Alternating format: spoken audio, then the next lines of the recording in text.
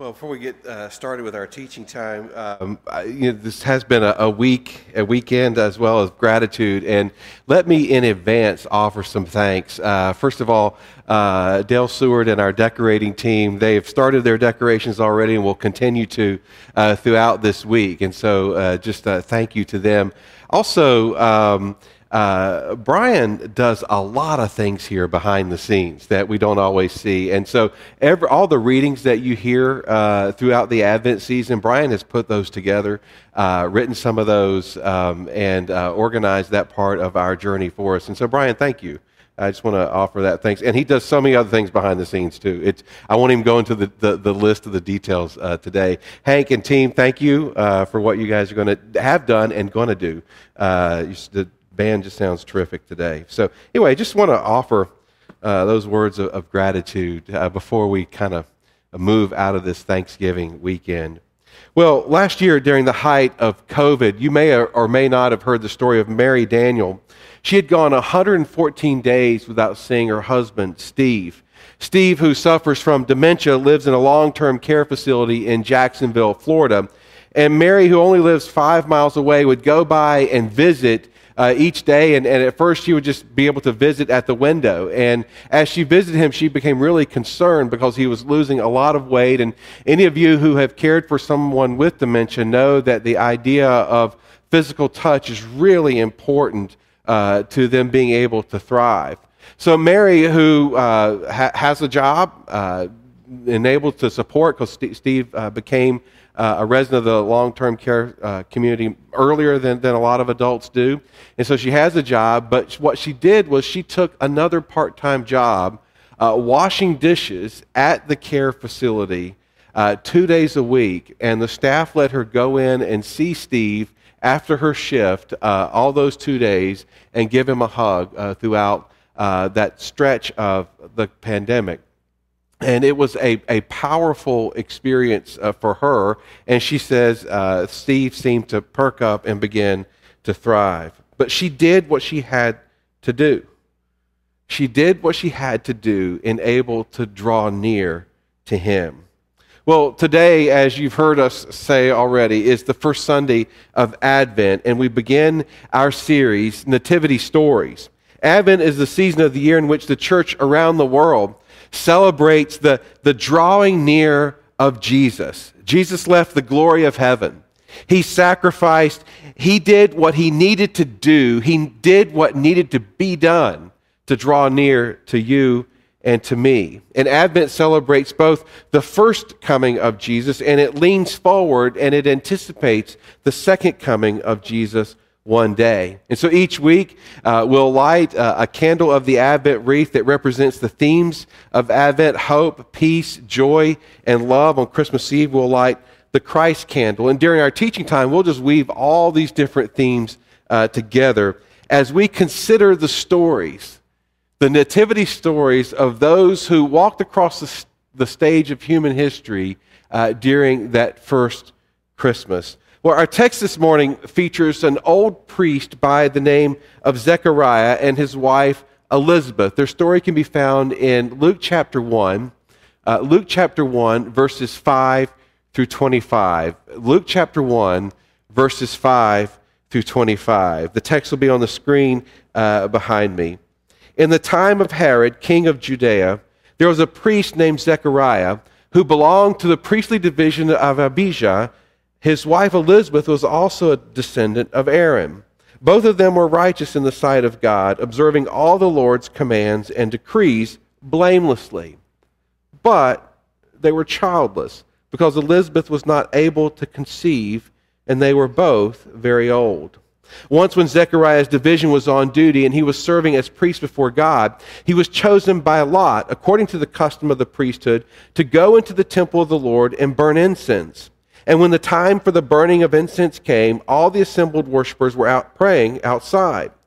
Then an angel of the Lord appeared to him, standing at the right side of the altar of incense. When Zechariah saw him, he was startled and was gripped with fear. But the angel said to him, "Do not be afraid, Zechariah. Your prayer has been heard. Your wife Elizabeth will bear you a son, and you are to call him John. He will be a joy and delight to you, and many will rejoice because of his birth.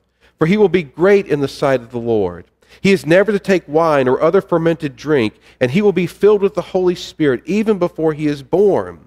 He will bring back many of the people of Israel to the Lord their God, and he will go on before the Lord in the spirit and power of Elijah to turn the hearts of the parents to their children and the disobedient to the wisdom of the righteous, to make ready a people prepared for the Lord.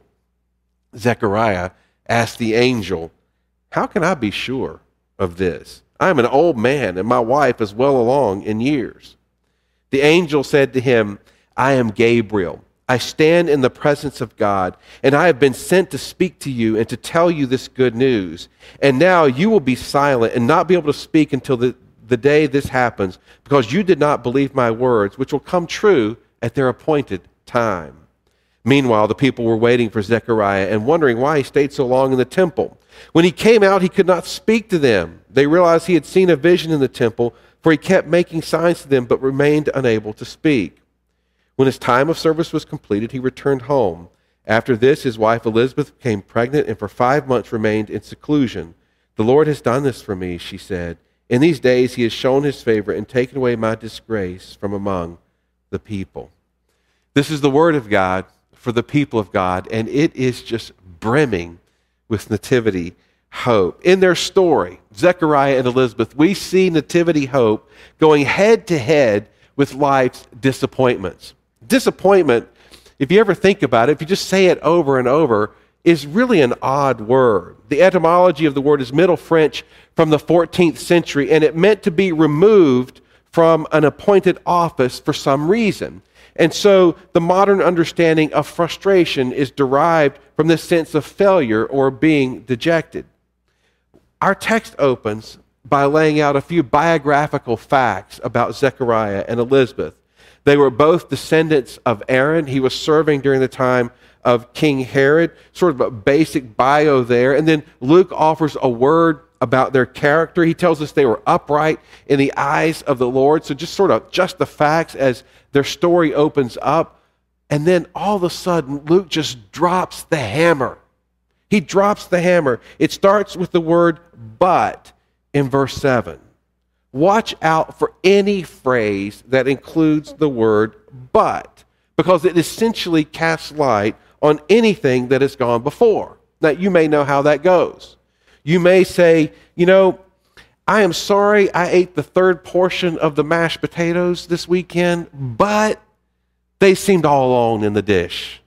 Or, "I wanted to finish that last chore on the list, but the TV was on, and there was a football game on, and somebody had to watch it."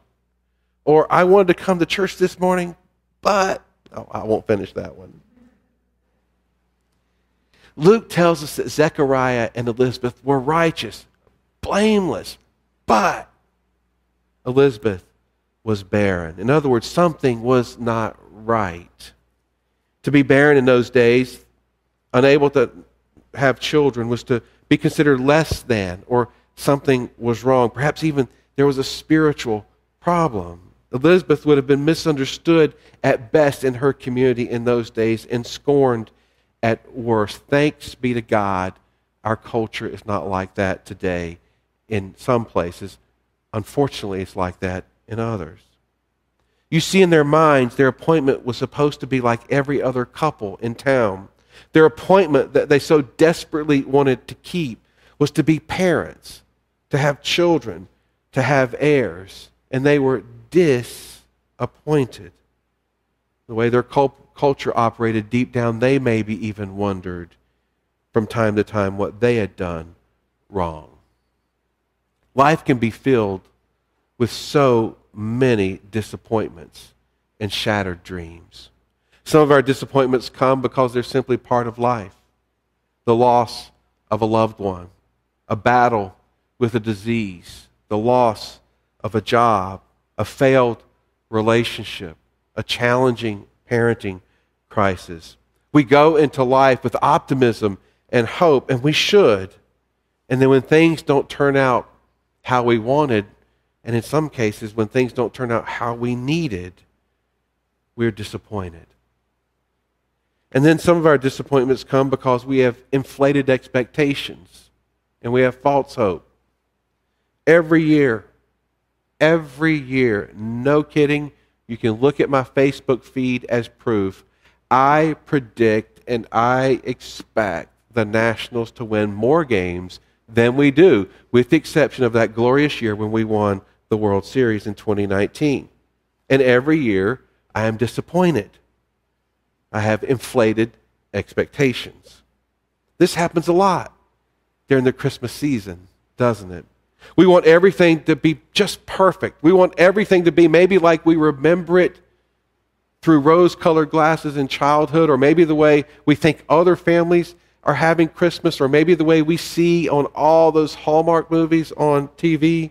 We want everything to be just perfect, and we get disappointed.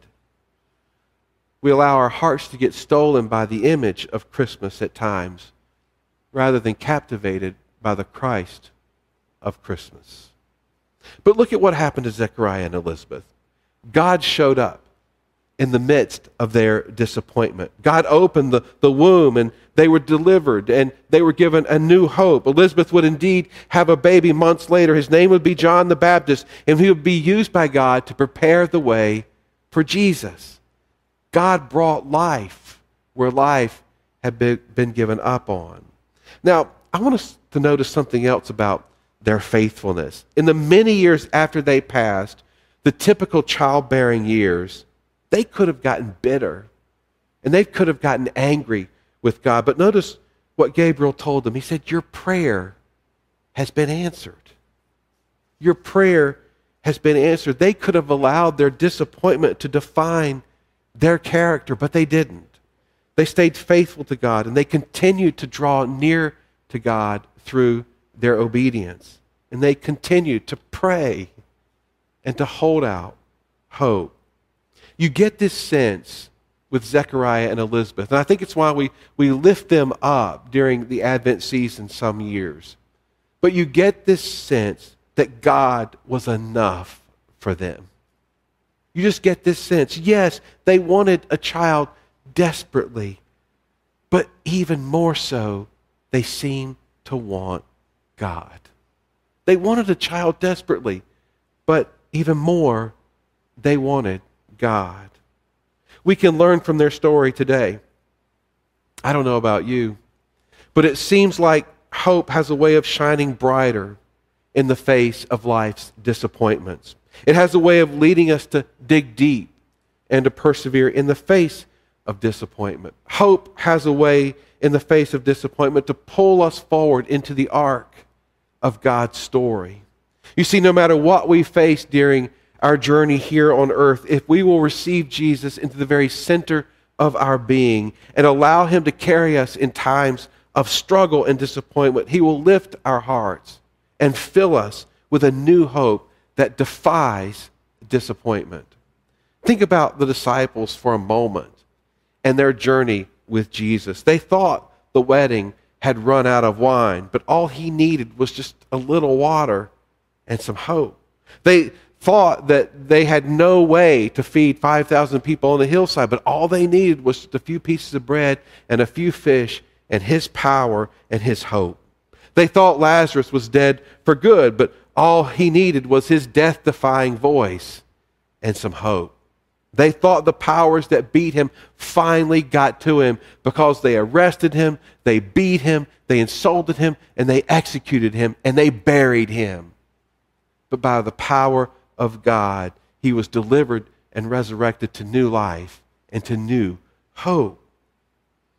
You see, his hope shouts through the corridors of human history to tell us no matter what we face, there will be a day in the fullness of God's time when God's renewal project will come to an end and we will experience, yes, what we celebrate also, the second advent of Jesus, the second coming of Christ. And at the renewal of all things, there will be no more tears. There will be no more disease. There will be no more war. There will be no more violence. There will be no more death. There will be no more disappointment. appointments. And get this, there will be no more hope because we won't need it.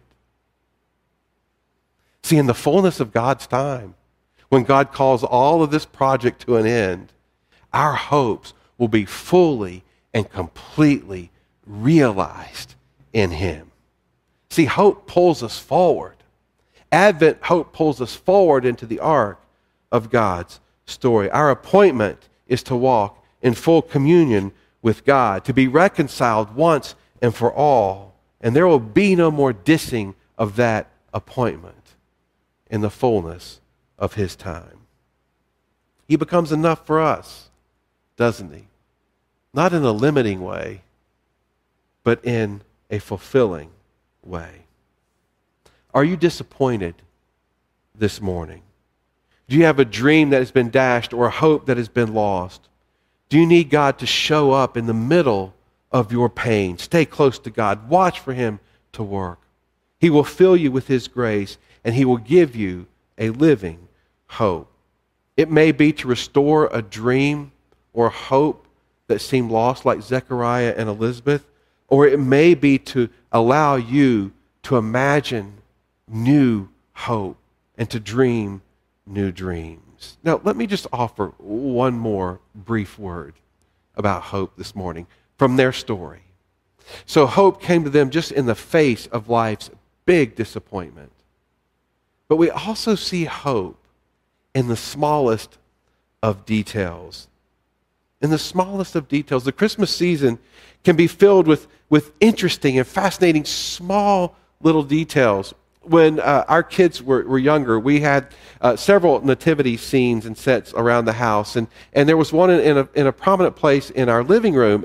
And Jody kept noticing that our daughter Margot, who was in grade school at the time, well, she kept noticing first that the figures seemed to move around. And she wasn't imagining that all of a sudden these animals were coming to life and moving around. And then she realized that Margot, our daughter, who was in grade school at the time, would sneak in there and just move the figures around and put them in different places, and we never caught her doing it. And so at times, it looked like Joseph just took a stroll and said, hey, this is a little much for me right now. He's heading out of the picture. At other times, Jesus might just not be in the manger. At other times, the animals would be around. And it was just kind of this fascinating little journey through Advent that year. Imagine what would happen if the story had actually been, the donkey in the manger and Jesus sort of perched on the top, The details of Christmas matter, don't they? The details of their story, if you look at them, maybe it's a great thing to do this week, but if you look at the details, they're fascinating. Luke tells us what division of the priesthood to which Zechariah belonged. We are told the angel's name, and his name was Gabriel, and he was standing on the right side of the altar. It says that Elizabeth was secluded for 5 months after she became pregnant. And then when you think about it, even the entire story of John the Baptist is a detail. It's a detail about the bigger story of God's salvation in Christ. Later on in Luke's gospel, Zechariah sings a song of praise, and the song of praise is really not about his boy. It's about Jesus. What's the point? Even in the smaller things in life, things that might go unnoticed normally, God will work and weave His hope in extraordinary ways. When we hear the story that led to the birth of John the Baptist, we're on the other side of Advent. We hear, and as extraordinary as it may be, we know that this story is about so much more than them, that this story is about preparing the way for Jesus. And we see God working and weaving His sovereign plan through the preparing of John the Baptist for Jesus. This is so much more than the details, but it's not less, is it? God is up to something big, grand, spectacular, history-making, and life-changing. And yet, the hopes and dreams and disappointments of ordinary people, like an old priest and his wife, are not forgotten. God could have chosen anyone, but he chose to bless this old priest and his wife. He chose to lift the cloud of disappointment and to bring them hope. You may be struggling with disappointment or simply feeling insignificant in the scheme of life. Take hope. God cares. God has not forgotten you. Keep calling out to him in prayer. He hears you just like he heard Zechariah and Elizabeth. What's your nativity story of hope this year? What's the hope story that God is writing in your life? We want to give you a moment at the end of each message this year to just write on the card that we've included for you in your handout there. It looks like this. And this one today says simply, my hope for Christmas 2021 is ... And we want to give you a moment. Hank, if you want to come on up, and the band wants to come on up, and they'll get ready for us to sing our last song after I pray. But my hope for Christmas 2021 is, and just write what your hope is. Or maybe God has given you hope. Maybe you want to praise God for a hope that he has fulfilled in your life. And then there's a black box in the back of the sanctuary. You don't have to put your name on it. There's a black box in the back. They're also on the way out. It's the same box we put the offering in. Just simply put that in. And what we want to do is just create a storyboard of nativity, hope, love, joy, and peace this year. Again, you don't have to put your name on it. We just would love to hear some of your hopes for the year. God comes to us in many different times, particularly in the face of disappointment, and lifts us and brings us hope. I invite you to pray with me. God, we do thank you so much for the hope that you give us in Jesus. And that, God, we know that life can be filled with disappointment. Life can be filled at times with shattered dreams and hopes. But you come to us and you begin to weave and to write a new story of hope in Christ. So God, we thank you that in Jesus that disappointment is not the final answer. That in him we can have a new hope and a new life, new hope for living. And so God, I pray for each one of us that we would open our hearts to the way that you would work in us this Advent season to bring us to experience your hope so that we may share your hope with others. In Christ's name we pray. Amen.